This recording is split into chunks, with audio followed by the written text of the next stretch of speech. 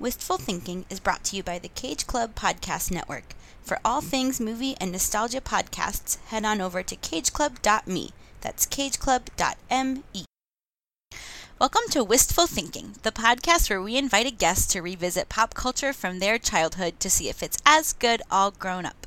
I'm Jordan Poland Clark, and with me is my co-host, Kara Gale O'Regan. Hello. And today our guest is my very good friend, Desiree Curry. Hi, everybody. Desiree chose the TV show Growing Pains, which aired from 1985 to 1992. The show follows the Seavers, an upper-middle-class Long Island family made up of parents Jason and Maggie and kids Mike, Carol, Ben, and in the later seasons, Chrissy.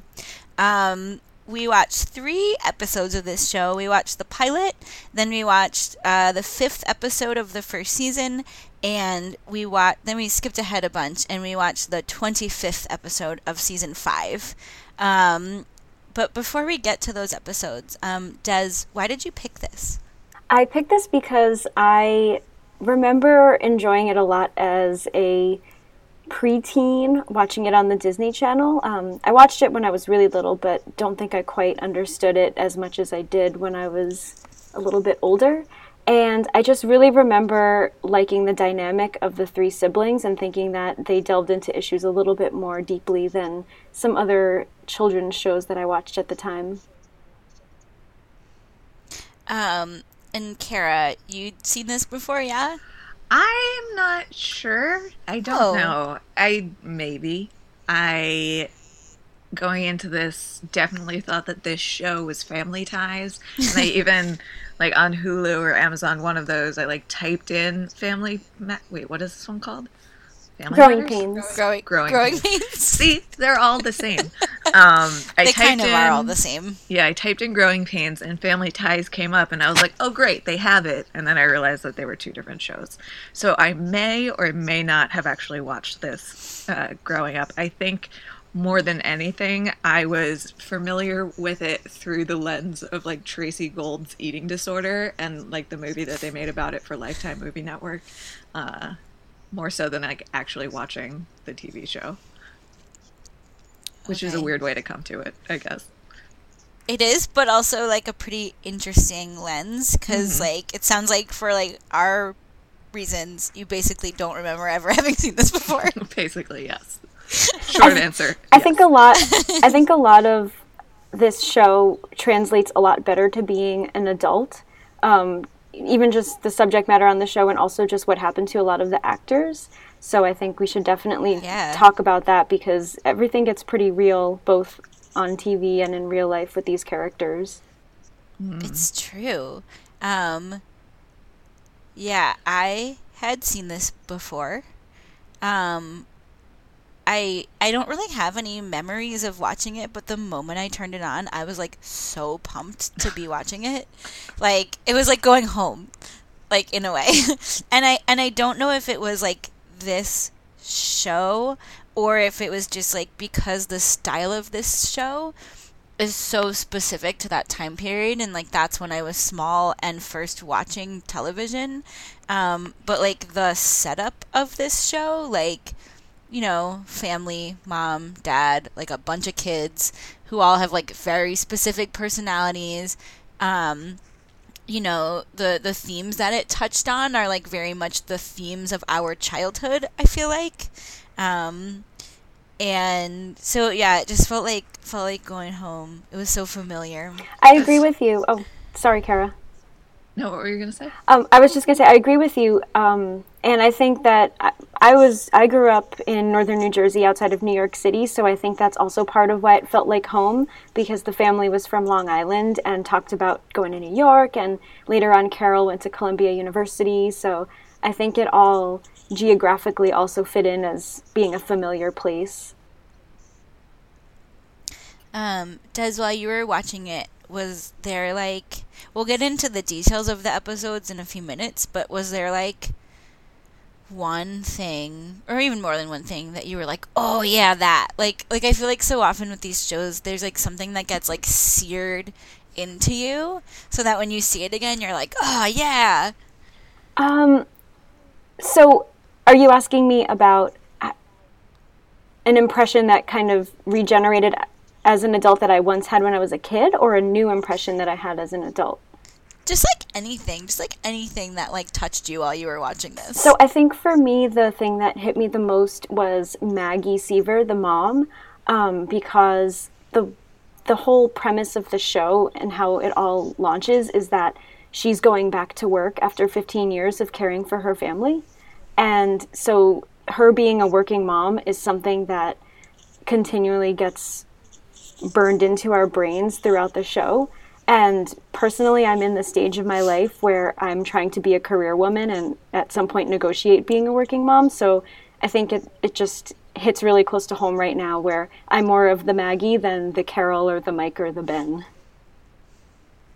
Oh yeah, you relate with the grown-up now. That's so interesting. Absolutely.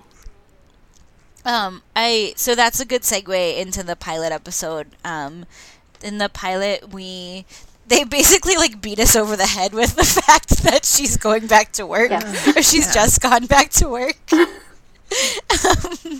And the dad, what's his name? Jason, played by Alan Thicke, is a psychiatrist who's moved his practice home so that he can take care of the kids. While Maggie, what? If I may interrupt. In my experience, it has been that psych professionals that keep their practice at home, that's like a huge red flag. As far as boundaries go, that is like not a great idea. Oh, you mean he also like very obviously lets his children listen to the Right, session. you mean it's not normal to put a glass next to the door while you have a patient in there? So yes, in the first episode, that's what's going on. And we meet the kids and kind of like are a little bit beat over the head with like their personalities. They're a little bit like they're not super complex characters, at least in the first season. I think it probably gets more complicated as you go along. But so we meet Mike, who is played by Kirk Cameron, who is the oldest son, who is like, smooth, cool, like ladies' man. And then Carol, who's like the middle kid, who is like a good student. She's like very put together, like very determined, a little wound up. And then Ben, who's just like the youngest kid, who's, he's the kid. What else happens in the first episode, guys? Let me see.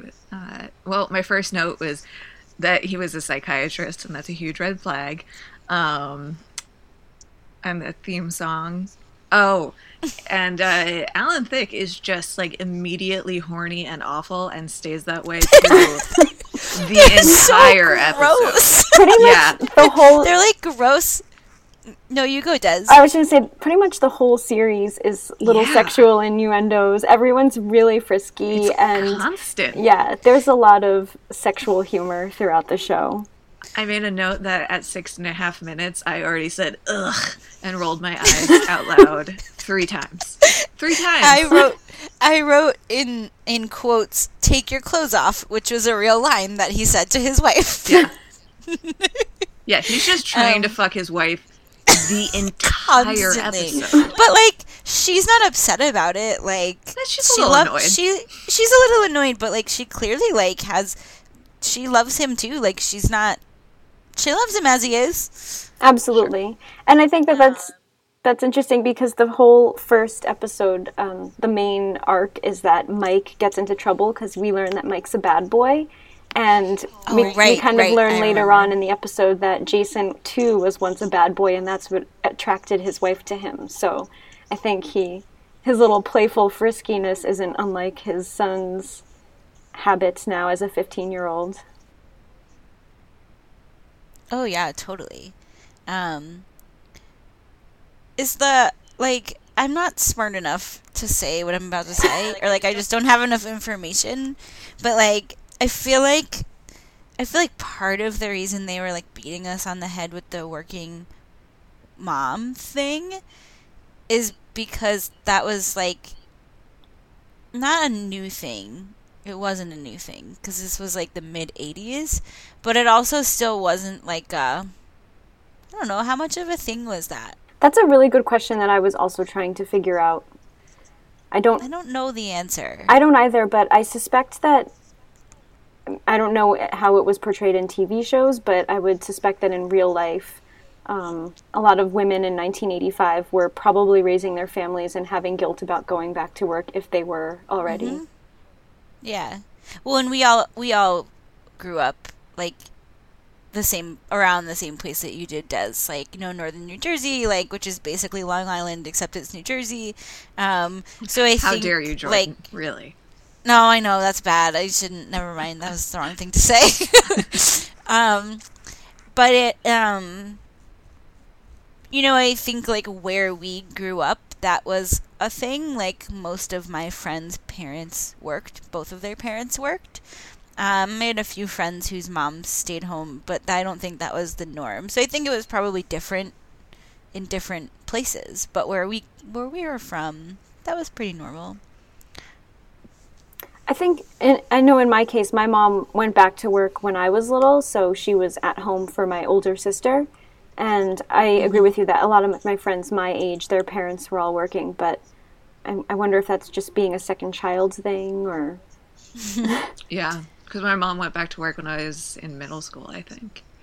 Oh, wow. Okay, I take back what I said. My mom went back to work when I was like 6 months old, which I guess maybe is like a lot earlier than people that I knew. I mean, I was 2, so, you know, my older sister would have been 6. Yeah. Yeah. I mean, it depends on, you know, if you have somebody else to care for the children, what your income level is, like, can you take that much time at work? Some people get no paid time off and have to, like, go to work 2 days after giving birth, you know? So, sure. And I imagine it was, like, even worse back then. So I think it was probably a mix of experiences, but, like, that part of it was very familiar to me.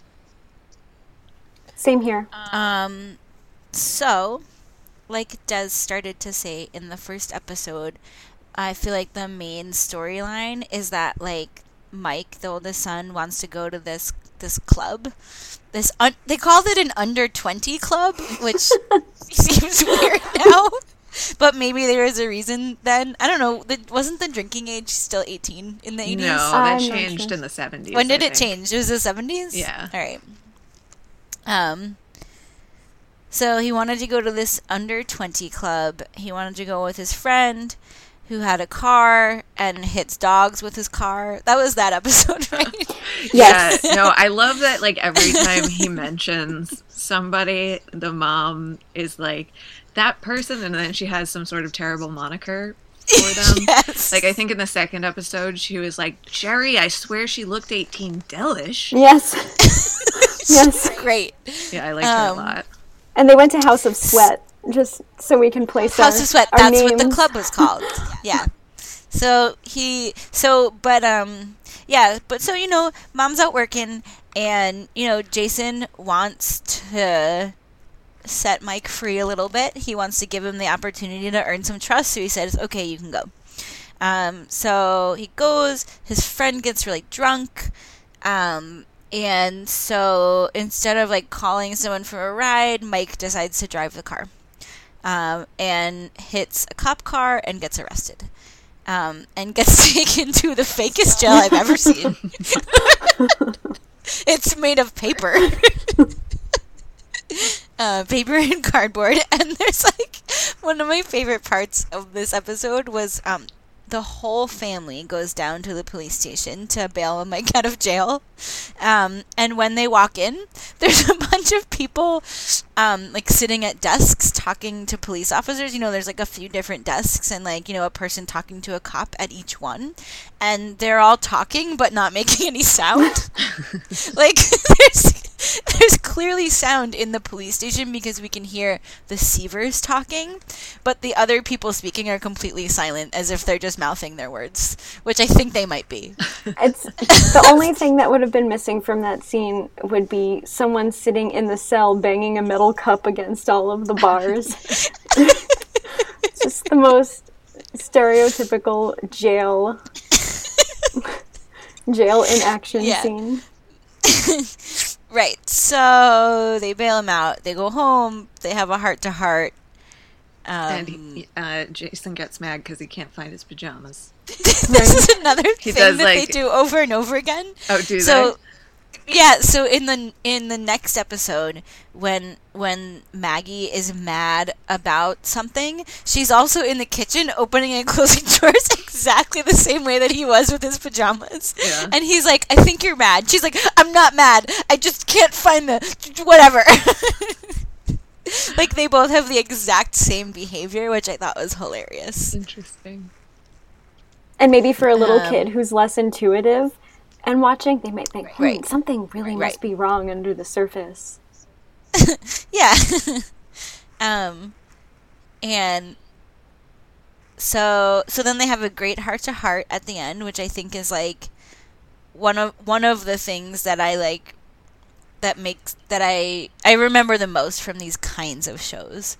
Like, they have a really like clear structure. I feel like it goes like blah blah blah, happy family, conflict happens, heart-to-heart moment, show's over, right? Absolutely.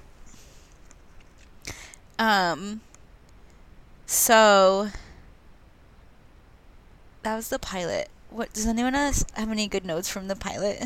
There was one thing I noticed actually during the pilot, and it's that when Jason and Maggie found out about Mike getting in trouble, Jason took it a lot more hard than Maggie did, and he said, "Well, aren't you just so mad at him?"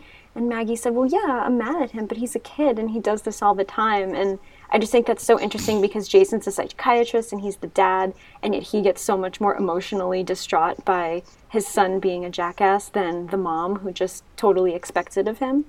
Yeah. Well, I think what she actually said was like, I'm no more mad than I've been, half a dozen times for other things. Mm-hmm. So like, I think it's more that like, because he's new to being like the primary parent at home, like he hasn't been there for all of the other times that Mike has acted like a jackass. So he just has nothing to like compare it to, and that's why he's like that much more upset. Absolutely. Yeah. And she's basically like, "Yep, nope, this is just what he does." Standard operating teenage boy. procedures. Yeah. Yeah. Oh, she's like, "I want a mom like her one day. She's so calm." Wait, you want a mom like her, or you want to be a mom No, I like her? want two mom like her. I was going to say, you don't have many options from here moving And I forward. think she's a good mom. I do too. I absolutely do too. So that was the pilot episode. After that, we watched season 1, episode 5. So we skipped ahead in time a little bit, but not a ton. We basically find them without much change. They're still like trying to figure out how to manage the fact that mom just went back to work and the dad is still at home. And I feel like this must be the first episode where Jason has like his like triumphant parenting moment, like he won at parenting in this episode. What happened in this one? The only thing that I really wrote down is that the mom is still cooking breakfast and dinner, even though she's working full time. And also, okay. I hear that you have things to say about that. also a question of why are these children gambling with 3 question marks? Gambling? Was that not this episode? Yes, that's the episode where we might have a snafu here. Well, here's what happened in this episode. That might have been the next episode, I guess, then. In this episode, Carol comes home from school and she's like super pissed. She's like really upset. And right. And Jason's like, what's wrong? And she's like, can I talk to mom? Like, can I call mom at work? And so she calls Maggie at work and Maggie can't talk. So he kind of like gets it out of her what's wrong. And it's that this guy at school called her a gummy bear. Or said she looked like a gummy bear or something. So they talk it over and he actually, I think, does a good job of really like getting her out of her whatever she's in. And then they have like this kind of like new bond where like he had never dadded her like that before, it seems like. And Maggie gets all pissed off about it because now she feels like she's missing everything and she's kind of jealous. That's what this episode was about, right? You know, I think the episodes that I was watching might have been mislabeled. So I watched the same no. one that Kara watched. I watched Carol's article, which was about the gambling as well. Yeah. Oh no, I must have maybe watched them you in a screwed different it place up. than you guys. I must have screwed it up. All right, well, that's the episode that I watched. Oh, and that's why you guys don't remember Maggie slamming drawers and silverware. No, I feel like someone's slamming something in this episode too. It might be Carol though, because Carol Yeah, does a 'cause lot she of gets really slamming mad. and happens in every shuffling. ep. Yeah. All right, you guys tell me what episode I was supposed to watch. Carol's article is the episode. And should I talk about it, or do you want to talk about it, Kara? No, you could probably have a better memory than I do. So the premise of the episode is that Carol is auditioning for the school newspaper, and she takes it very seriously, writes this very wordy article about clam digging, and uses a lot of really big $5 words, and asks her mom, Maggie, to review it for the next day, just to get her input because she's a journalist. And Maggie obviously feels that it's not clear and direct as though a journalist article should be, so she tries to very gently talk to Carol about it and make some suggestions and gives her a book on the introduction to journalism. And as you can imagine, that doesn't go over very well with Carol. So throughout that episode, Carol does audition. The teacher is also very disappointed with her work, but because she's the only person who can spell, he gives her the position. So a whole lot of back and forth between Carol and Maggie happen in that episode about being supportive and also being able to give and receive criticism without hurting someone's feelings. So there's a lot of hugging and talking about conflict resolution in that as well. And the side storyline is that the boys are in a gambling ring, and Jason reverse psychologizes them into losing all of their money because he wants them to learn a lesson about gambling. Except that, like, I feel like they're pretty okay with the kids gambling. Like, because, like, they're talking about it at the breakfast table, and you would think the parents would be like, what? You're children, stop gambling, or something like that. And instead, they're, like, a little, and like you said, he's, like, trying to reverse psychology him, but at the same time, once the kids leave the room, I think the two parents actually make a bet between each other. Yep. Or maybe that happens later in the episode, I don't know. But, yeah, just, you know, a lot of gambling. Yes. And to spoil all the fun, the boys do end up losing all of their money. So the parents do win in the end in teaching their lesson about not being able to gamble. So there's something else I'd like to talk about in the episode, and it's towards the end when they find out that the horse that they were betting on lost the race because of some physical impairment that happened during the race, but as a result, I don't remember the exact term, but they made it so that the horse would now just serve its purpose of impregnating other women horses because of its broken leg. And there's a joke at the end where Mike, who's in the kitchen during this discussion, responds to that by pretending that he has a broken leg, so as though to say that his parents can now relegate him to impregnating other women as his sole purpose. Just to continue on that theme of raciness. Yeah, well, so shockingly, Jordan, like, really enjoyed this, and the entire time I was watching these episodes, and I also watched, like, a few extra from other seasons, just to, like, get a feel for, like, is the whole show like this? Spoiler alert, yes it is. Yes. And then, like, the whole time I was watching this, I was like, oh man, Jordan's gonna be so pissed. And it turns out she loved it, so. It was, I did love it, and it was one of those things that, like, I feel like I've had, like, a really critical eye lately with everything that we've watched. Yeah. But, like, this was one of those things that I just like had a really hard time. I would have had to go into it with that mindset and that mindset alone, to be able to see those things. And I'm sure they're really easy to see, but like I just had fun watching it, and like it's really you're goofy. Right. You're right.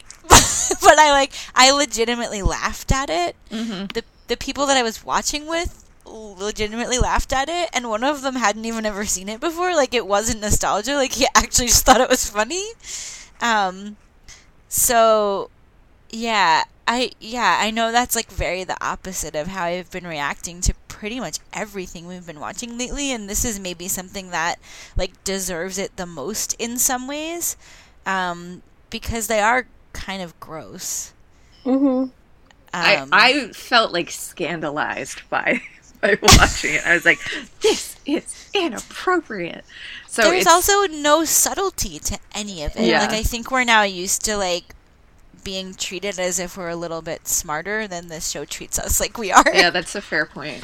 Yeah, and actually, I've been watching a lot of shows, family shows from the 80s and 90s lately, particularly Fresh Prince and Full House, and there's really ridiculous racy humor in all of them that is not subtle and really corny, but I think that was also just a common theme in shows at that time. Not that I'm saying it's necessarily correct or not, but it's something I've been noticing a lot that maybe I just didn't pick up on when I was a kid. Well, and when you like Mike Seaver reminds me of Zach Morris a lot. So like when I think about like the kinds of, I mean, I guess it was mostly like dudes that we were like watching on these TV shows, like that's just how they were, you know, like they were adorably cute. They were bad news, but they always got away with it, you know? Yep. And we were still meant to like them at the end. Like, nobody ever made them look like the bad guy for doing bad shit, even though they were. They were doing bad stuff. And actually, they weren't nice to other people. They were entitled. They, you know? Yes, and actually Mike is probably one of the main reasons why I watched the show as a kid. Not because, I don't remember whether I had a crush on him or not. I don't think I did. But he was also the comic relief because everybody else kind of has their issues. I know Ben is a little bit of a relief too, but he doesn't have much of a personality apart from just being the quirky little brother. And I feel like Mike is the bad boy. His best friend's name is Boner. Like, you know, he just, you know, he's just like the cool kid that every kid wants to be. Like, no one wants to be a Carol. I was a Carol. I still am a Carol. Yeah, I'm definitely a Carol for life. Right, but you don't want to see yourself as a Carol. You want to see yourself as the Mike, you know? Or, I'm sorry, I don't mean to project what you wanted to see yourself as, but... No, maybe I might be the Boner, No, actually. But I also feel like part of the problem then is like people's reaction to the Carol, because everyone's like, oh, could you just like be less Carol and more Mike, you know? Right. And like there's nothing wrong with being the Carol. Like, she got her shit together, you know? But the Carol... Like, she's good at stuff and she's smart, and like, but nobody was ever like commended for that. It was always kind of just like just the smart girl who has her stuff together. I don't know. Absolutely, and even if you think about now, Modern Family, there's Alex, who's totally the Carol of the modern TV scene, and think of how they portray her. She's super competitive and not very loose and fun, and she's super uptight, and, you know, there's a lot of good qualities in that, but it's certainly not the most fun character that is easy to identify with when you're watching a show. Well, and I feel like they're often made the butt of the joke in a way that's not... They're not in on the joke. Like, the people are making fun of them. Totally. You know? And the Jesse Spano... Because they're not people who are going to be in on a joke. You Right. know? Absolutely. And think about Jesse Spano from Saved by the Bell if we're talking about the Zach Morris. Yeah, totally. Carol is totally the Jesse of the equation. And she was on Speed. I mean, who... Only in that one episode. She was only very excited in that one episode. She learned her lesson. So like we're talking about kind of like the dirty content of this show, like the underlying like which like I found like, so we skipped from season 1 to season 5. And like the big thing, or like one of the big like things that people know about this, like that they still remember now, I feel like, is like Kirk Cameron turned really religious in the middle of it. Like I think it was after the second season maybe, he became like a born again Christian and like wanted all the content to be really clean, and like there's like rumors that like he got a girl fired from the show because she had posed in Playboy, and that like the producers were tired of putting up with him, so a bunch of them quit. Like it's hard to tell how true any of that was, but like it sounds true. I mean, have you seen or heard Kirk Cameron lately? He is a nightmare. I know. Yes. Yeah. So, but so like I was surprised, like, because I knew that going into the season 5 episode, like I was surprised it didn't seem like much had changed. No, it didn't. And in fact, the reason... because the season 5 episode, like his little brother is making, that's the one with the video for school, right? Yeah. Okay, so he's making this video for school just so that he can kiss and grope a girl in his class, and he even uses the word grope. They use the word On grope. purpose. She says it too. She's like, "You groped me." No, Like- in that context, it's appropriate. When he's like, "I'm just trying to grope you," that's when it's not appropriate. Yeah, like if everyone can agree that it was groping, like maybe everyone can agree that it wasn't the right thing to do. Yeah, but hey, it was the 80s, or I guess it was the early 90s by then. Whatever. Anyway, well that's a good segue like into this batshit crazy season 5 episode. Does someone want to try to explain this, or do you want me to? Go ahead and explain. Okay, so in this episode, we've skipped ahead about 4 or 5 years, so everyone's much older. I couldn't quite get a grasp, based on this, where Mike and Carol were with their lives, because it was mostly a Ben episode. And they now have a little baby sister, Chrissy, who is like 1 or 2 in this. She was really small, still a baby. So in this episode, Ben is now probably like a freshman in high school. He's older. And he's making a video for his English class, and it seems that the sole purpose of making this video was so that he could get a bunch of girls to put on bathing suits and that he could kiss one of them. But the plot of the video that he uses to make all that happen is bonkers crazy. He has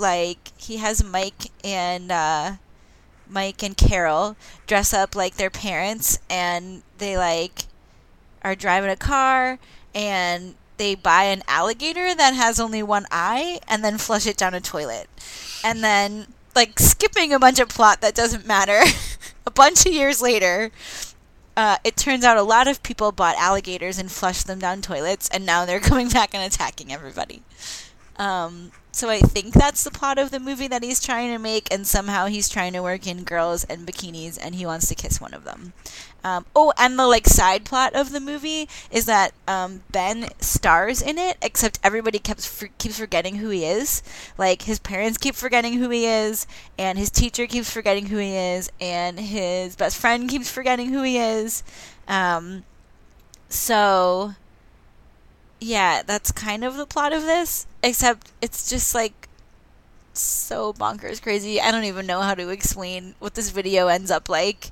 But the whole family ends up sitting down to watch it together, and they all have like kind of their own takeaway for like what Ben was trying to say with this video. Like Maggie reads really deep into it. She's like, oh, he thinks that we forget about him and blah, blah, blah. And then, of course, the men are like, no, he just wants to kiss the girl. Like, that's all. That's all it is. But the very best part of the video is there's one part where he is making a phone call on a payphone, and it looks like it's a fake payphone, and he's tried to write the word public, I guess to indicate that it's a public telephone, but instead he's written the word pubic. That's exactly the reason I wanted to revisit that episode, because I was so hoping it was the reason. Yep, because when I was a kid, I remember watching that and thinking, is that okay to put on TV? And somehow that has stuck with me forever. And that's exactly why I picked that episode, because I just wanted to see what that looked like as a 30-year-old woman. What did it look like as a 30-year-old woman? Well, I mean, in the context of the rest of the episode, it looked really normal because the whole episode was about really weird, sexy scenes. And, you know, they were in class in their bathing suits because they were going to the beach later.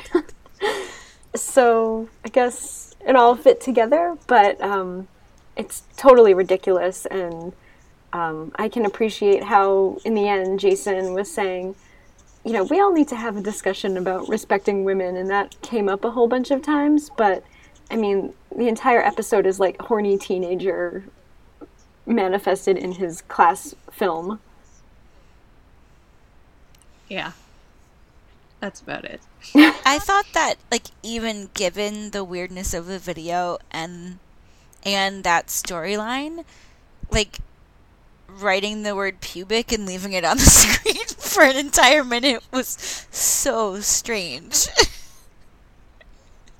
Just, like, so strange.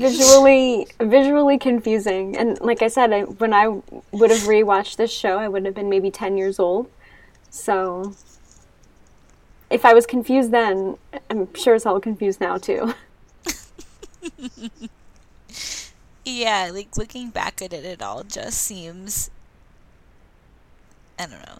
It's like, it's a weird mix of, like, sometimes I'm like, oh, this is actually good writing. I like this. And then sometimes I'm like, this is horrible. It's so bad. But, like, to me, that's almost how I remember being a 13-year-old or freshman in high school. I certainly never starred in any movies in my bathing suit.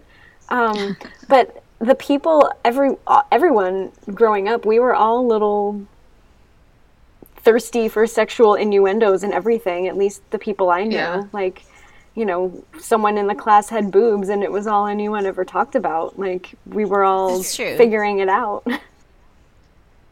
Yeah.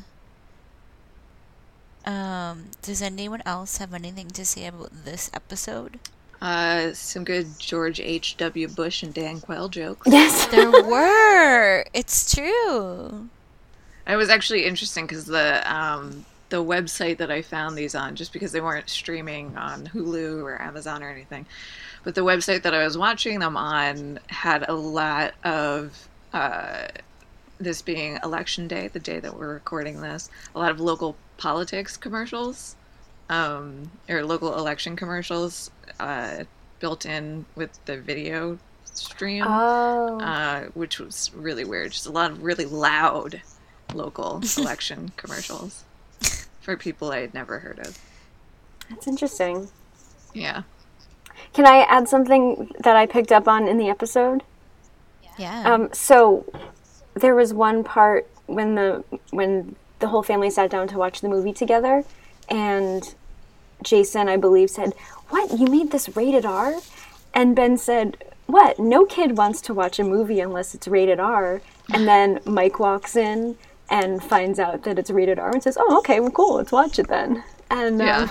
I really like that because it's just little clever things like that where I feel like maybe I'm giving it too much credit, but in my mind I said, yeah, they're commenting on society and how we're also programmed to react to this a certain way, and Mike just proved our point. Maybe it's not as deep as that, but I thought it was a clever little exchange. I mean, I think that's also, like, a good, like, shows you the sibling bond, too, because you could also look at it like he basically learns about what's cool in the world through his older brother. Yes. So if that's what his older brother thinks, that's what he thinks, you know? And he totally acted like Mike Yeah. in this episode. I even wrote that down, that Ben, 5 years later, is totally like a mini Mike now. Yeah. Oh, yeah, that was very clear going from watching a season 1 episode to season 5. There's also something that I didn't have time to research, but the woman or the young girl that Ben wanted to grope and or kiss in the episode, I feel like she was in Ladybugs. And I just didn't have the energy to find out the name of this actress that I'd never seen before and find out whether she was one of the other actresses I'd never seen before in Ladybugs, but there might be a link there. We should watch Ladybugs for this one day. I actually watched I don't know if I know what that is. It's a movie starring Rodney Dangerfield where, oh God, what's that kid's name? Jonathan Brandis. Where Jonathan Brandis has to pretend to be a girl to be on a soccer team. Is that right? Oh, Jack Hay is in it. I'm there. I revisited it about a year or two ago, and I can confidently tell you that it does not hold up, especially especially given certain climates around sexual identity. I'm sure it's so messed up. Yeah, watching it now. But the basis is that Rodney Dangerfield has to create a winning soccer team in order to receive a promotion and impress his boss. And the team is so bad that he has to have his stepson Matthew pose as a girl to be the star player of the team. Oy vey. So, if you want to see Rodney Dangerfield dress up as a woman, this movie is for you. So I feel like when we go back to like the 80s or like early 90s, I often end up writing notes that are like, oh, you can't do that anymore. Oh, you can't say that anymore. There wasn't a ton in the tone of this definitely wouldn't fit in now. Yeah. But there wasn't a ton in this that I was like, oh, that would never happen on TV now. I don't think. Did you guys pick up on anything? No. I didn't really. No, I don't think so. And also I've journeyed into the occasional 2.5 Men binge while channel surfing at 5 p.m. when I'm done with work early, and I think it's far less racy than that. So, and 2.5 Men is fairly recent, and it's still on TV, so I'm revealing a lot about myself here, guys. I'm sorry, I watch really trashy TV. It's okay, that's what the podcast is for. Yeah. So Kara, you mentioned earlier, like, I feel like the other thing that, like, was an unfortunate lasting legacy of this show is that Tracy Gold, who played Carol, was anorexic, like very anorexic for basically the whole time that this show was on. And I didn't hear it besides when somebody called her a gummy bear, she was apparently like kind of like the target of a bunch of like fat jokes written into the show. Yeah, that was apparently in season 4. So she had actually been struggling with disordered eating like since she was about 7 years old. So that actually predates the show. But between season 3 and season 4 during the hiatus, she gained a little weight. And so like throughout season 4, like the brothers on the show just are like making constant fat jokes at her. And so that like led to an escalation of her eating disorder, and she was hospitalized in 1992. And they had to write her out of the show for a season. Yeah, and she said that like the group therapy for eating disorders at that time, she just like learned better ways, like learned how to be better at having an eating disorder in therapy instead of like actually getting any better. And at a certain point, like after she came back to the show, after her hospitalization, she was then suspended from the show because of her appearance, that she was like too skinny and skeletal looking, which is so fucked up. Well, something I read, I don't remember what it was, so I don't know how true this is. It might have just been, like, Wikipedia somewhere. But, like, something I read said that, like, the show, or, like, someone to do with the show, like, put her on a diet, like, a monitored diet. I saw that. Of, like, 500 calories a day so she could lose weight. Yeah. Yep. That's messed up. Extremely. But so then, yeah, I feel like I also became very familiar with her because of that Lifetime movie. Like, I watched that Lifetime movie so many times when I was young. I never saw the movie. Well, there were two movies. There was a movie that she was in, which was about a young woman with an eating disorder, and then they also made a movie about her, and I don't think she was in that one. But both of them had some heavy rotation. I didn't know on there Lifetime. was a second one. The one about her? Yeah, definitely. Hang on, let me see if I can find it. Interesting. Movie about Tracy.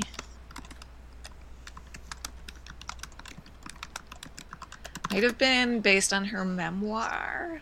So, For the Love of Nancy is the one that she was in. That came out in 1994. Mm-hmm. And then, let's see. Unless I imagined the second one. Because For the Love of Nancy is like the only stuff that's coming up right now. But I definitely saw that so many times.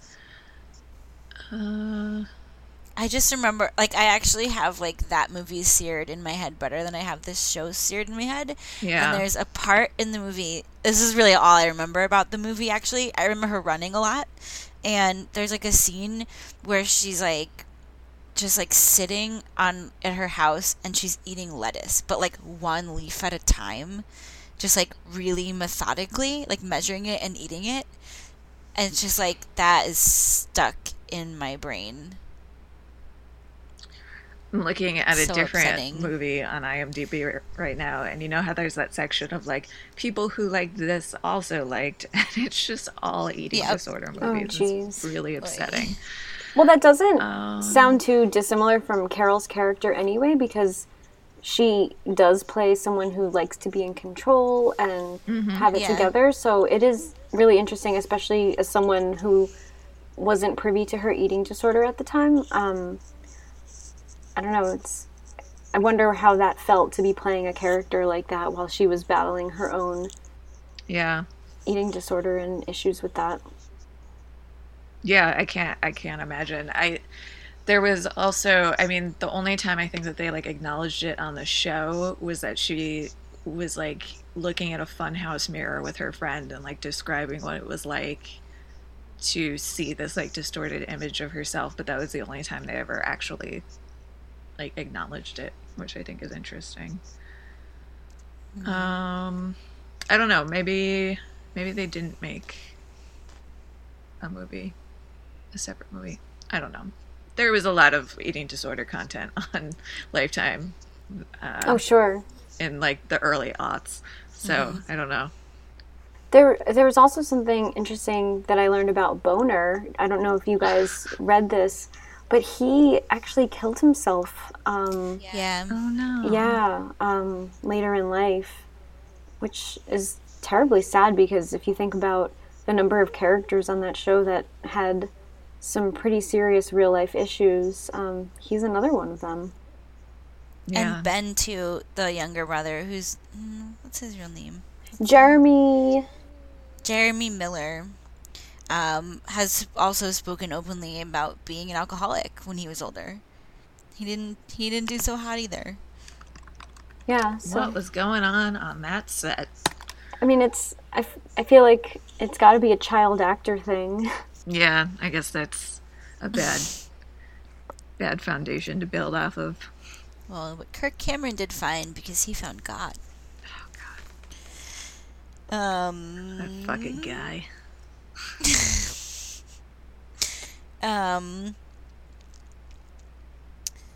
He also met his wife on the show.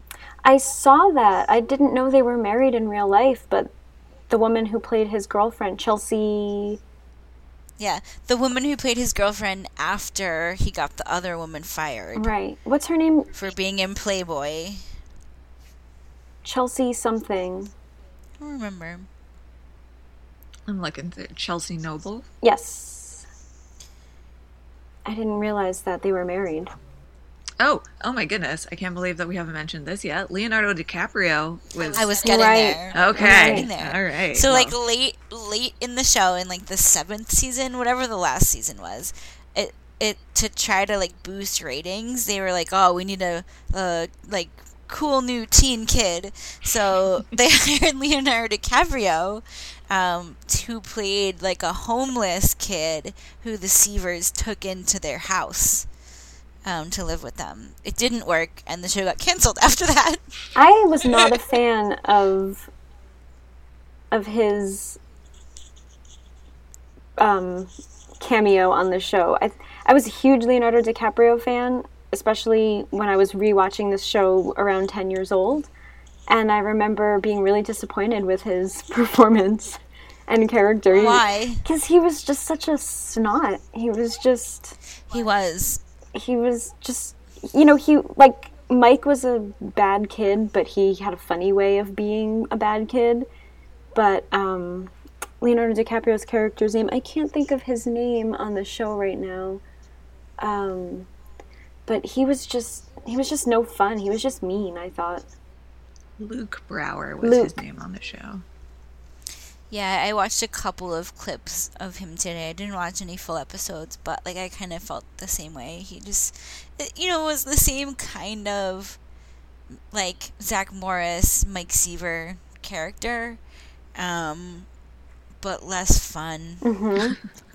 The clips I watched, I felt like he was making fun of Carol. I don't know. I didn't like it. He was just mean-spirited, I thought.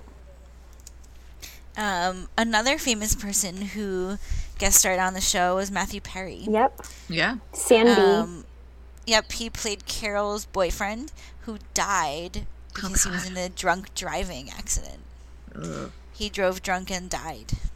Yeah, that's was sad. Another really real episode on that show. A lot of drinking and driving. Well, I feel like that was, not that it's not a huge issue now, but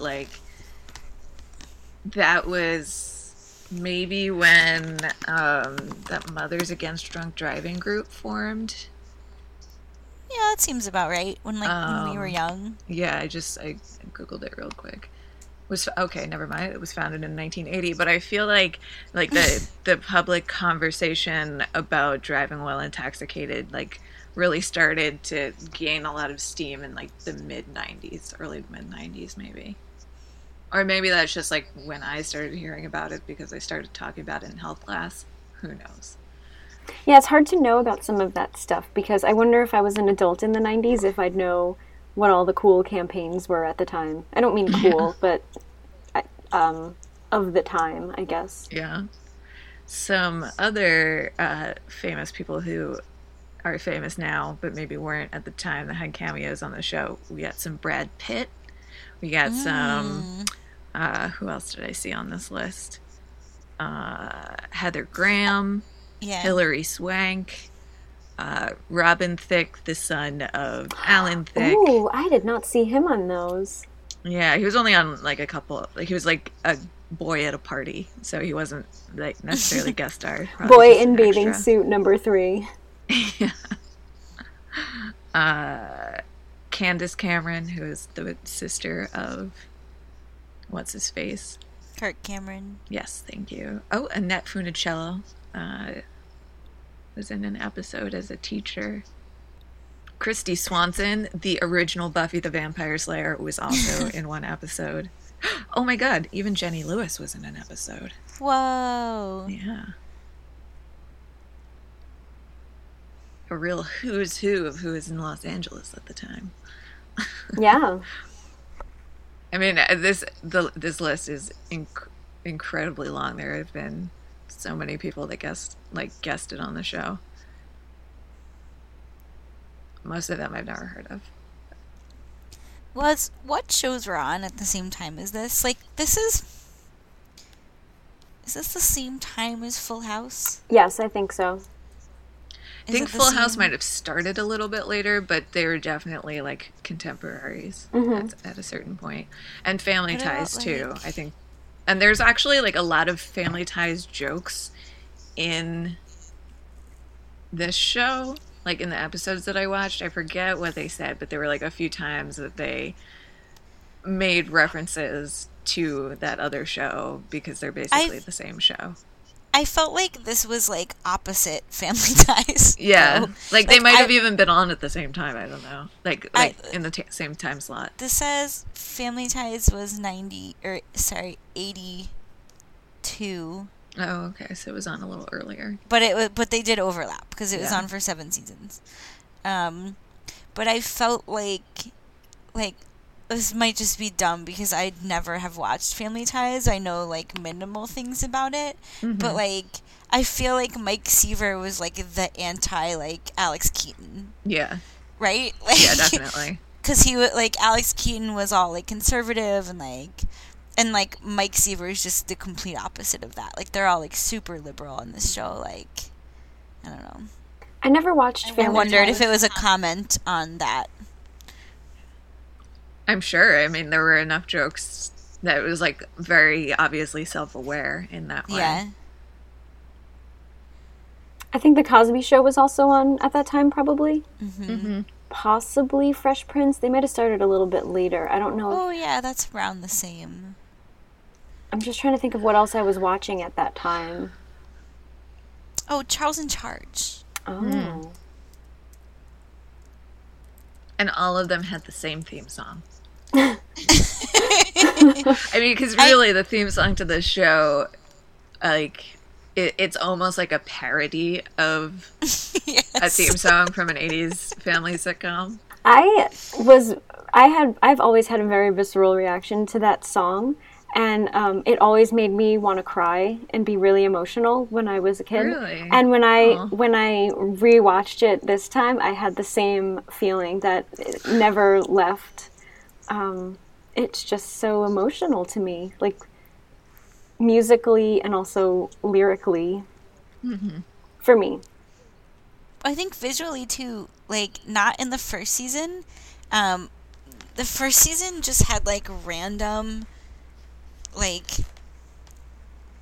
drawings of families. Yep. Like they seemed super weird and didn't really seem to relate to anything. But by the later seasons, they had like they would go through each cast member and show like a baby picture, and then a little older and a little older, and then they would show them now. Mm-hmm. And like that, I really liked. Me too. And I think that's part of what resonated with me a lot as a kid was the whole growing up nostalgia thing. And also, I was a kid who did not grow up with a very strong family dynamic. You know, my parents were divorced and I was a latchkey kid. So this was my window into what it's like to grow up with a mom and dad and brothers and sisters. Yeah. Or I guess brother and sister, depending on... This made me, like, when we were talking about earlier, like, about the parents being good parents, it made me wonder, because we watched a lot of shows like that, right, where, like, everybody messes up and then everybody talks it out and apologizes. Like, I wonder if there was, like, part of me that was, like, waiting for my parents to, like, behave that way. Except, like, nobody really behaves that way. Like, nobody's that good at communicating. Like, not real people. But, like, did we... Like, I wonder this a lot. Like, how much did our expectations basically get screwed from watching stuff when we were young? Totally. Though I have to say, I do implement the talking it out and making up whatever system with my friends and family and young people younger than me, with my husband and friends and my two little nephews. When they get in trouble for something, you know, we talk about it, we hug, we say we're sorry.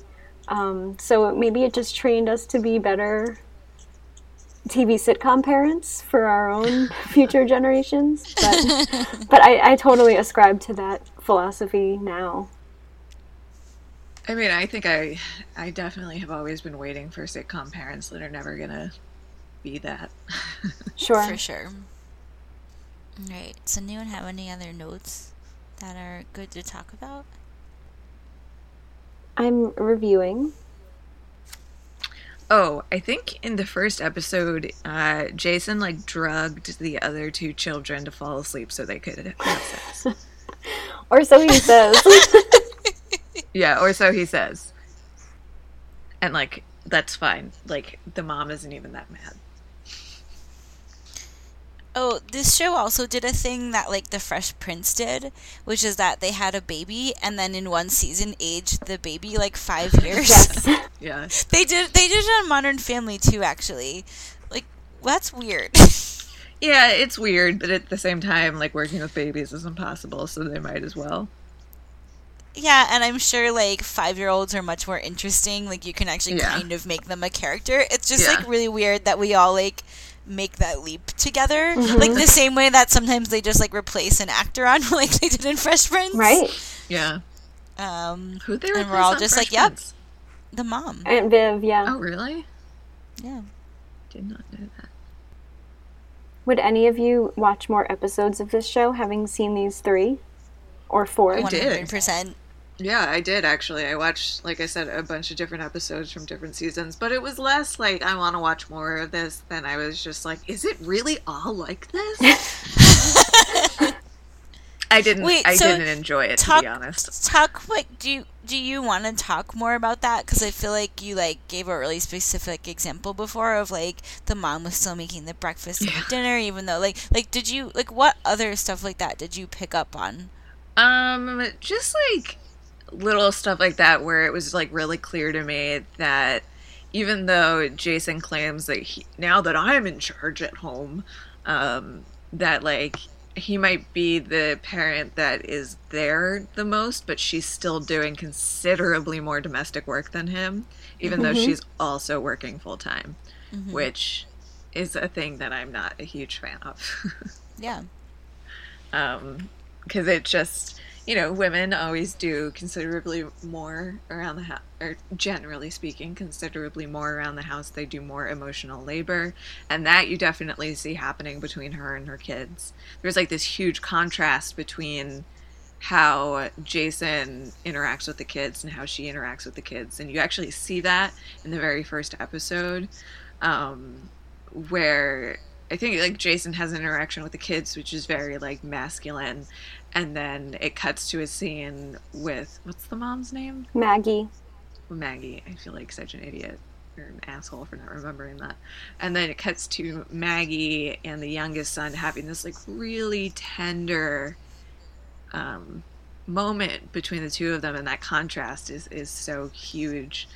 And, like, I'm sure to a certain extent that was, you know, in the pilot episode, painting with a very broad brush because that was, you know, what they had to work with. But, like, I saw that a lot of her just doing a lot more in the home than her husband, who supposedly is supposed to be, you know, that's his domain now.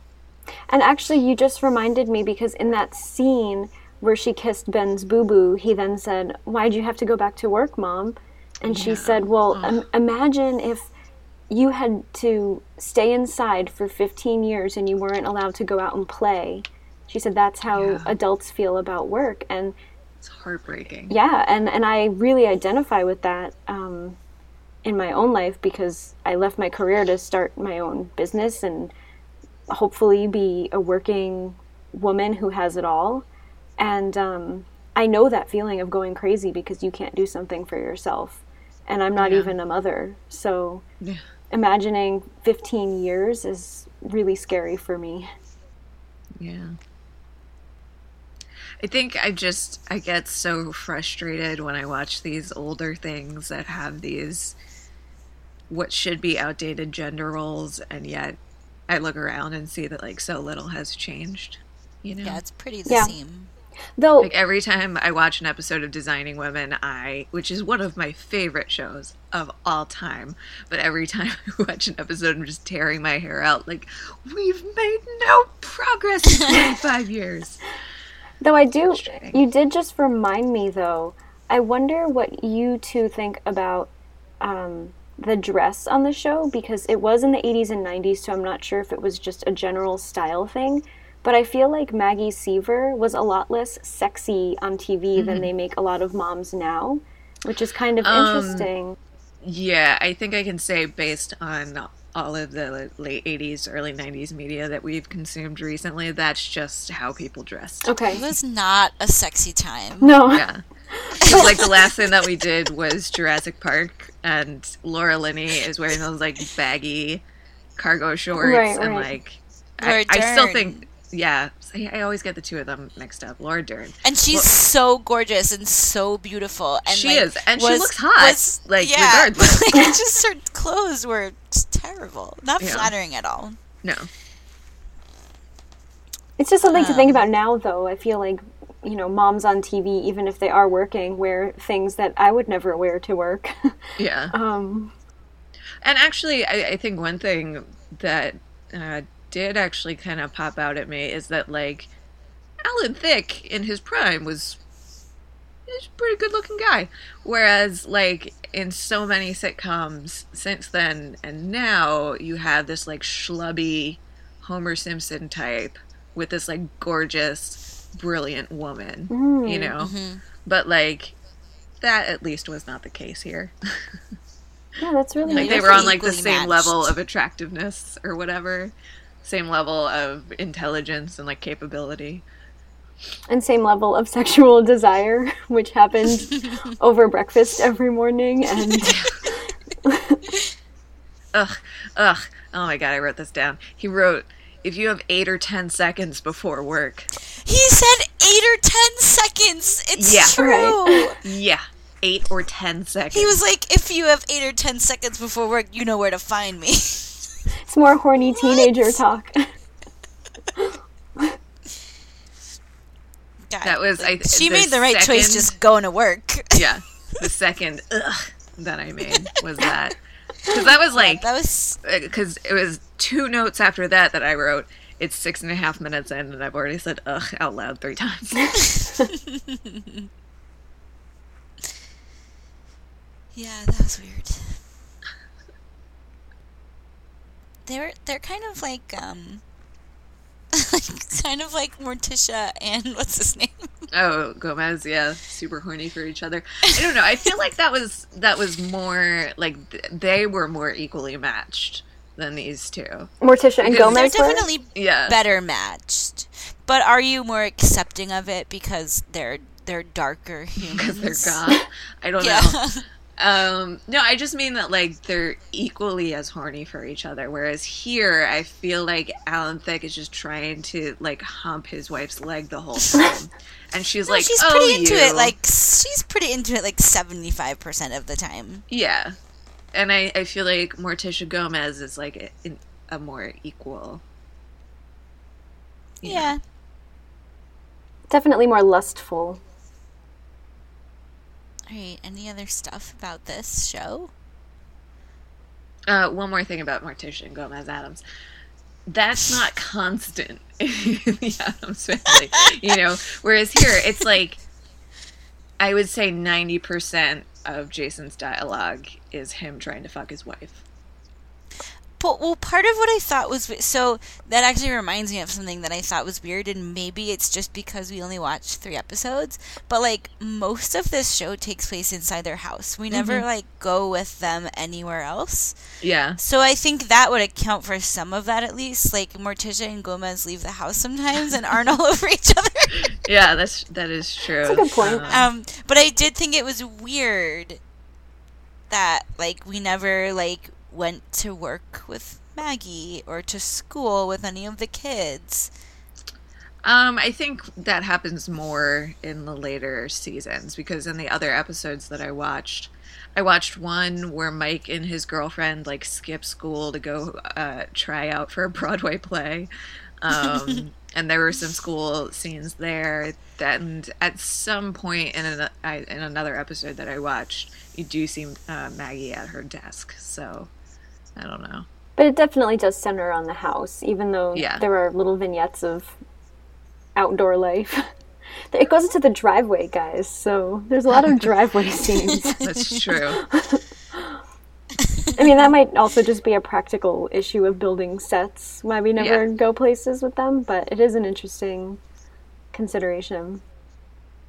Yeah, and I think it's just interesting way to look at a family unit of, like, these people go out and live their individual lives and then all come back to this one shared reality. Mm-hmm. Yeah, and I like thinking about it, like, most of the sitcoms that we mentioned were all like that. Yeah, Fresh Prince is definitely that way. Mm-hmm. Step by Full House Step is like was that way. Full House, yeah.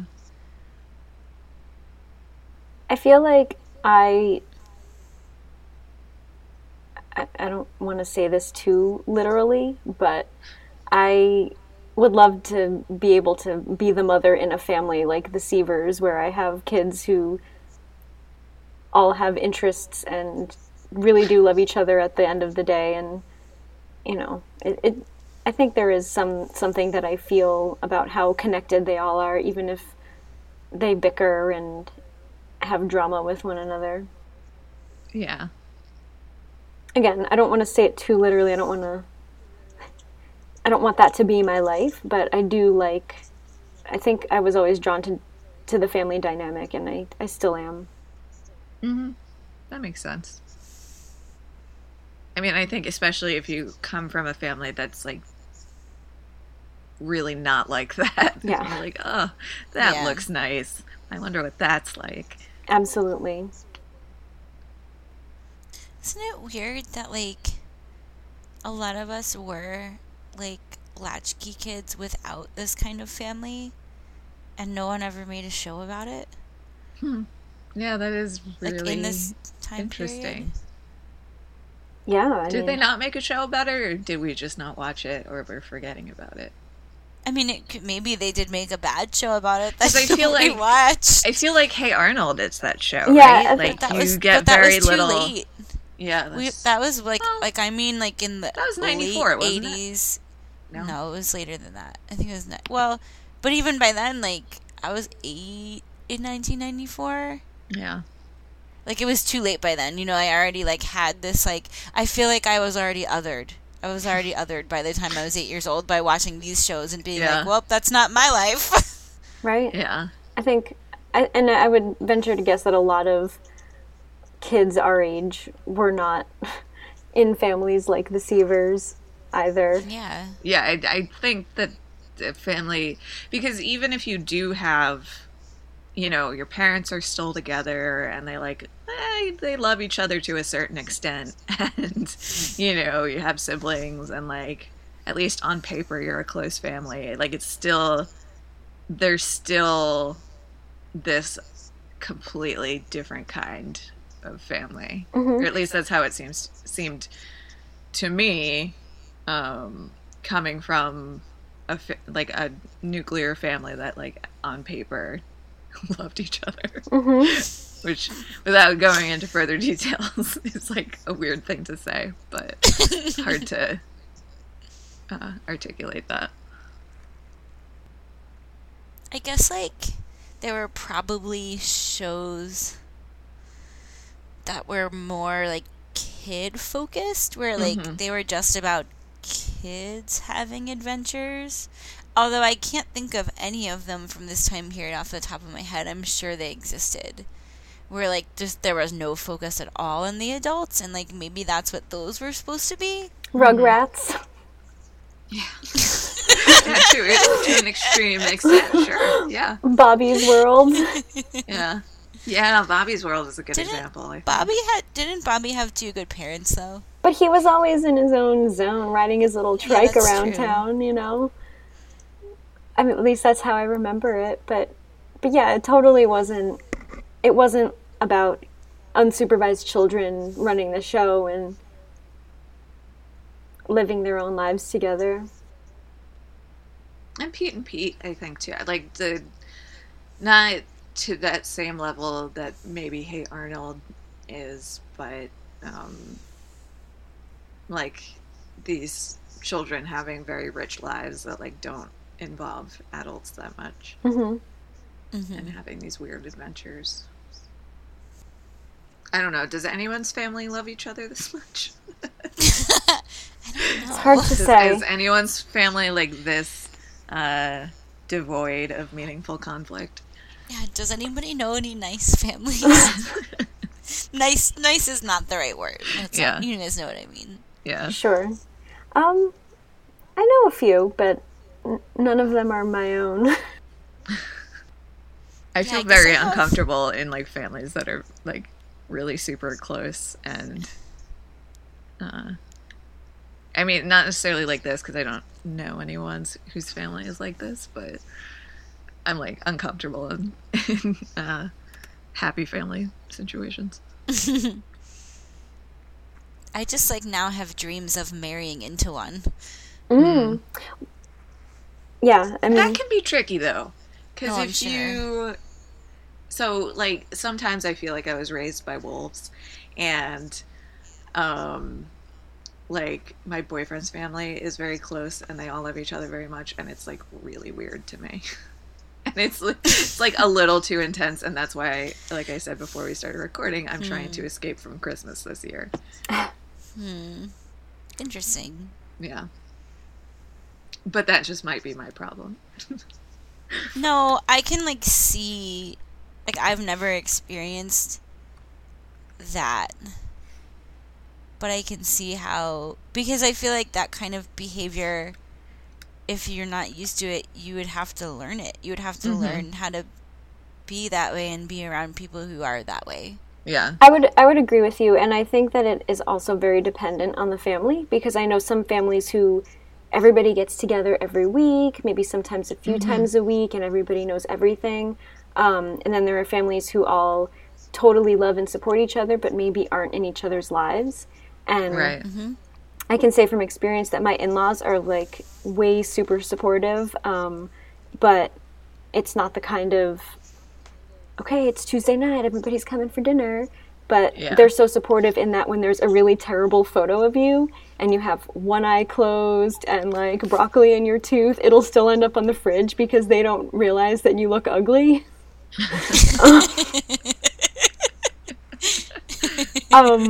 So, you know, there's different ways of interacting that can be, you know, like I said, more of a support love than just like, you know, and people still bicker and get in each other's faces from time to time, but it's not like, okay, well, we haven't had our weekly chat, come on over and sit on my lap, and then I'll kiss you on the nose when we're done. Which there's a lot of nose kissing on Full House, by the way. Is there? I haven't watched it in a long time. And I have to say, Uncle Jesse was my first celebrity crush. Possibly my first crush really ever. Dreamy. Yeah, so I was always, let me even not say it. I'm sorry. No, go right ahead. No, Please this is do. recorded. This is on the internet forever. I used to love that song that he would sing, that he sang at his and Becky's wedding. Forever? And yes. And it's like the most romantic song in the whole world. And I always used to hope that he would be, like, really washed up by the time I got old enough to get married so that I could hire him to sing it at my wedding. That's really funny. But he's still pretty famous. He is, and He is. he's on Greek yogurt commercials, so... He's also still knew? really hot. He has and still does sometimes tour with the Beach Boys, and I wonder if his appearance in Kokomo, and that being on TV a lot for me as a kid, is where my, like, irrational love of the Beach Boys comes from. All John Stamos' fault. It could be. It could be. Because there's no other explanation. I mean, You couldn't just like the Beach Boys. Oh, definitely No. not. They're definitely not one of the best bands of all time. but as a kid growing up in the 80s, you might not have had as much ready exposure to the Beach Boys. Right. Yeah. I can assure you there was no Jason Seaver crushes on my end as a child, though. He's a good-looking One of my man. roommates kept pointing out how much Alan Thicke sounds like Nathan Fillion, which is so interesting. true. Once you hear it, you can't unhear it. Yeah, now that you point that out, that is true. I used to hate the sound of Alan Thicke's voice, though. Like, it was like nails on a blackboard to me, and I don't know why. But yeah, that's interesting. I guess this means I have to hate Nathan Fillion now, too. No, how could you ever do that? Alright. Will you guys, sing the theme song with me? Oh, wait, hang on. I just want to listen to it real quick just so I can get the melody back. I do also. Can you play it so we can all hear it? Can we hear it? How does technology work? Oh, so we're not going to be able to sing it and be synced up, though, are we? Yeah, we'll figure it out. Hang on. Are you really interested in that much post-production work? Yeah, it's fine. How much are they paying you at the Cage Club Podcast Network? Ooh, don't. $1 million per I was podcast. going to say, I'm not saying it very well. Okay. Oh, it's different every season. Yeah, because as it gets further along, it's a longer song, and there's a whole other verse in there. So it's really interesting that you talked about having this really visceral reaction to the theme song, because I too have a visceral reaction, which is to dance. Ooh, wow. There's just something about it that I'm like, I wish I could see what dance you're doing. Yeah, and I just like can't control myself. I just want to cry and like hug someone when I watch it. Kara, could you describe the dance a little bit so we can just picture it? It's like I'm moving from side to side, and there's hands involved, and my head is bopping from side to side also. But Right. like it's kind of, I don't know, hard to explain. I think a boomerang video needs to go on Wistful Thinking's Instagram account. We could each make one of ourselves dancing to the... No, mine's going to be of me sobbing, I told you. Oh, right. No, yours will just be crying and hugging someone. No, that's even funnier. And it's not like sad crying, it's just like emotional crying. Oh, I Yeah. know. I understand. I Yeah. cry during commercials a lot, Yeah. which is like a similar kind of like, why am I having this reaction? It's just, there's something about the melody. It's the whatever notes they picked out to throw together, just they knew it would have struck a chord in some very emotional human being such as myself. It's also like one of the most memorable themes, Mm-hmm. I feel like. Maybe. I mean, Well, it again, was for me. I didn't really For me watch the too. show, but to me, I hear it, and I'm also hearing, "Believe it or not, I'm walking in it." You know, it's like basically the same song, and like I said before, it's also like a parody of an '80s family sitcom song. So I'm hearing like a lot of different things when I hear the song. I can hear that. Although Yeah. I only know the George Costanza version anymore. Right. Like Believe that it or not, that ruined it for George me. isn't at home. Yeah. So I'm also hearing that when I hear this too.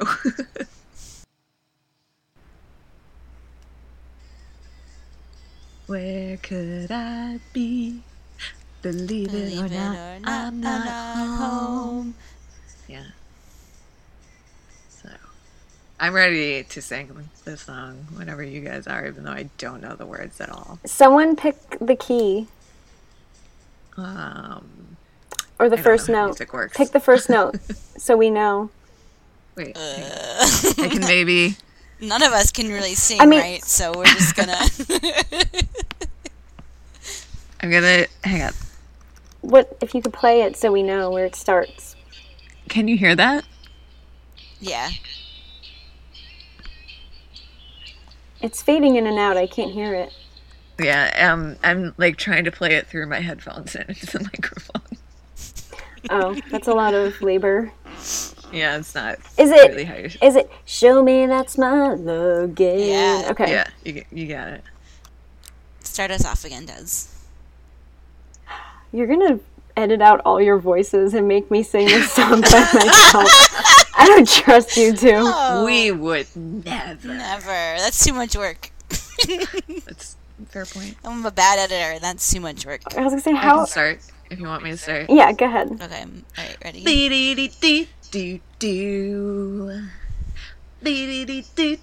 Minute I'm crying. We know when We know we're near the end. The best is ready to begin. As long as we got each other. Do-do-do-do-do-do. See, now I'm We singing got We're the Walking on world Air spinning again. right in our hands. Baby, rain or shine. I don't know the rest. All the time. We got each other. We got each Sharing other, laughter sharing and laughter and love. Dee-dee-dee-dee-dee-dee. I think we nailed it. I think we're gonna win a Grammy. I think this needs to be just cut somewhere at like 126. I'm gonna use this to open the episode, guys. Please don't. I think you should probably leave it at the end. Play us out with this. Because I think if you open the episode that way, people may turn it off immediately. Yeah, no, that's true. We want to trick them into listening. And then hit them with dee-dee-dee-dee-dee-dee. It's good. Dee-dee-dee-dee-dee-dee-dee-dee. It's really good. Thank you. I'm pretty proud of that. Just feel free to edit it out, though. Just saying. We'll see. We'll see how much I hate it. It's because it's going to be so hard to sync us all up. We were all Oh, see, we're already synced. That's the thing. That's the whole part with the clapping and... No, already there. we really didn't sing that very synced at all. no. It's very bad. It's word salad, as Jordan described to me once. I know it's related to a different issue, but song salad. Song salad. It was like what do you call it when like a cannon, like when someone starts and then someone else starts. Oh, right. Or like But in like a round. a really bad one. Yeah. Well, it's, again, I won't be sad if it doesn't end up in the final recording. See, now I'm crying. Because this has just been hilarious, and whenever people sing together, I always get really emotional. Even when we sound like we just did, with Yep. all at all different points of the song. It's just, working together and singing together. I get really moved by it. Wow. That's amazing. Yeah. You should And see I've me also experienced that. watching anything that involves more than two people dancing. I know that feeling. It's I know that so feeling. overwhelming to me. Wow. I am honored to be part of such an emotional experience with you two. Yeah, I can't believe this is the first time I've cried on the podcast. Do you cry on your other podcasts? No, shockingly, no. Hmm. Which is also something that I find really, really surprising. Because, of all the podcasts, that should be the podcast that I cry on, and I don't think I ever have. I've gotten Just choked ask up your- a few times, while interviewing people, and hearing them talk about their experience, but never, a full cry. Wow. Next time when it starts happening, just ask them to sing with you. Yeah, you're right. That would definitely make it happen. You could both have a good cathartic cry together. Mm-hmm. And See, this is show what's me been that happening. smile again. The last several days is that anytime my brain gets quiet, I just hear that start It's happening true. again. I rotate back and forth between this and Charles in Charge. 'Cause Oh, yeah. those are the two that I mix up. Yeah, because it's also the exact same song. Yeah, for sure. If you've ever I seen looked it up. Scrubs, oh, sorry. No, that's okay. Go ahead. I was just going to say that on Scrubs, what's his name? Ted, the goofy lawyer. He's in a barbershop quartet that sings Charles in Charge. So if you want to hear a barbershop version of Charles in Charge, you know where to find it.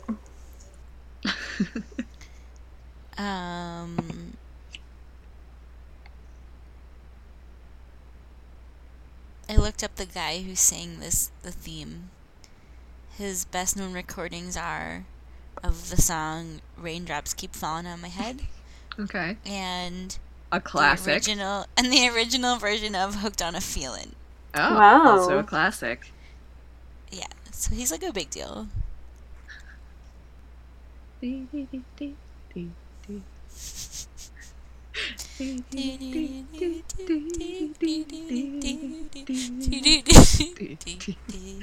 See, you put this one, the quiet one, at the beginning, and then hit 'em. All right, do you think we can get through the whole thing quietly? No, I don't think I I'm can. gonna laugh and you're gonna cry. Wistful Thinking Over. Podcast. Oh my god! Jordan, What? that should be our theme song. We should just take the theme of whatever we watch that week and Just sing it wistful too. thinking to it. Yeah, I think that's actually a really good idea. Oh, wait, hang on. Let me think about Jurassic Park's theme for a second. Oh, how does it go? I keep thinking of Star Wars. Yeah, me I too. can never get it right. I just thought of Star Hang Wars on, as hang well. on. I just have to hear it just for a second. Jog my memory. Oh, wait. Before you do Jurassic Park, wistful thinking. Wistful thinking. Wistful thinking. Wistful thinking. Yeah. Wistful This thinking. definitely is going to work. You're welcome. I'll take my producer's credit. Thank you. Okay, I figured out Jurassic Park. Okay. Wistful thinking, wistful thinking, wistful thinking, wistful thinking. I think this is gonna work. Yeah. I think we did It it. is also. Yeah. Okay, what else have we done? I don't remember. It's like we do these episodes and then they immediately disappear from my I brain. forget so many of You them, did Casper. I don't think that has a song. Well, they have Wistful Thinking Podcast. Because, Casper the Friendly Ghost song. Oh yeah, kind of. I can't. Oh, It's well. not very memorable. The Net doesn't have a song. They did a Little Mermaid. Oh yeah, but which one? Wistful thinking. Wistful thinking. Wistful thinking. There you go. Or sha la la la la la, wistful thinking, da da da da da da da, wistful thinking, wow wow. I think that would also work.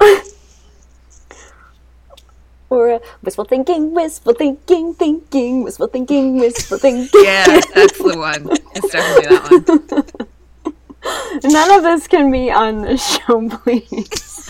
This is just wistful banter. Oh, the Pete and Pete theme song. Yeah, wistful thinking. It has like a few too many syllables, but I think you can make it work. Wistful thinking. I don't know about that. Oh, wait, Puff the Magic Dragon.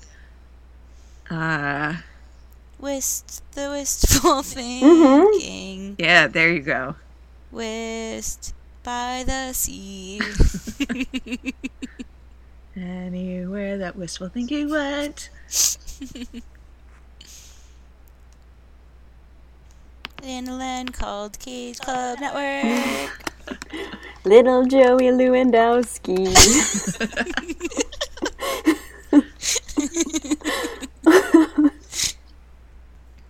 Okay, outro. Okay. I could do this all night, guys. Hey, Kara, before I do the outro, is there something you want to say? Yeah, I just wanted to give a shout out to some of the other shows here on the Cage Club Podcast Network. You can find all of them, of course, at cageclub.me. But the guys of P.S. I Love Hoffman, the Philip Seymour Hoffman podcast, always have really nice things to say about our show. And so you should go listen to them. Their show is also good. Great, even. Maybe. Their show is also great. Just stick with their show is also great. All right, that does it for Growing Pains. Desiree is a food photographer and recipe writer who you can find on Instagram at What's in Season with Des and at Wooden Spoon Studio. Her photos are really, really awesome. You should definitely check them out. And we will see you guys in 2 weeks. Bye. Bye. Bye.